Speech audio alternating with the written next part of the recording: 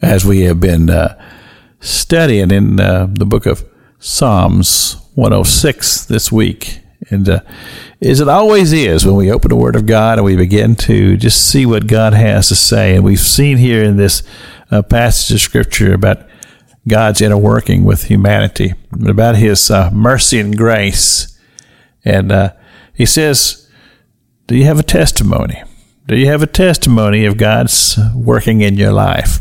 And I believe that's a part of the experience when a person comes to faith, when they truly become born again, as I have described so many times on this radio broadcast, that experience to where you see things that you didn't see before, because now you see it with spiritual eyes and with a spiritual heart and understanding, and you understand that God is all powerful. And there is a spiritual presence in this world, and that you as a spiritual person can see and comprehend.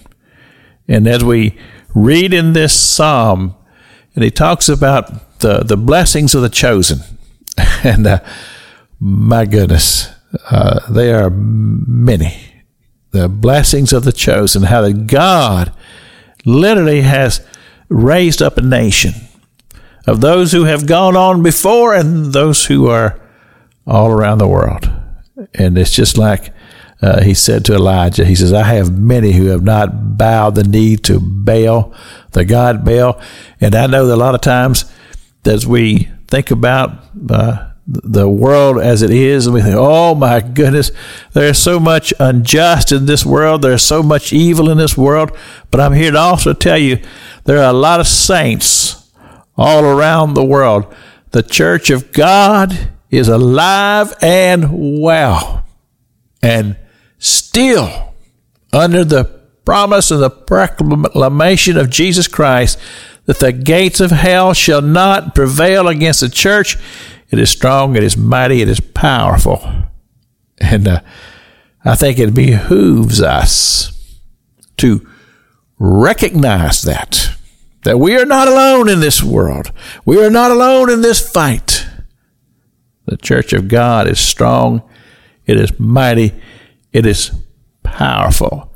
He says in verse 5 of 106 Psalms, that I may see the good of that chosen, that I may rejoice in the gladness of thy nation.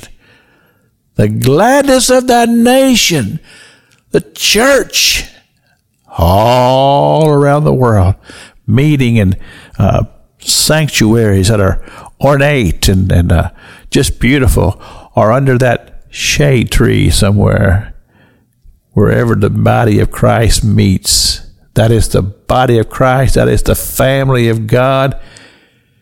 And it's huge.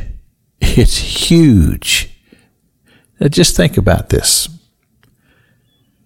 That if the family of God could just realize how powerful we are, and we could with one voice just begin to praise Him and begin to intensify our prayers. What an impact the church has, the power that it has to overcome all the evil in this world. Pastor Jack King with the gospel on the radio broadcast.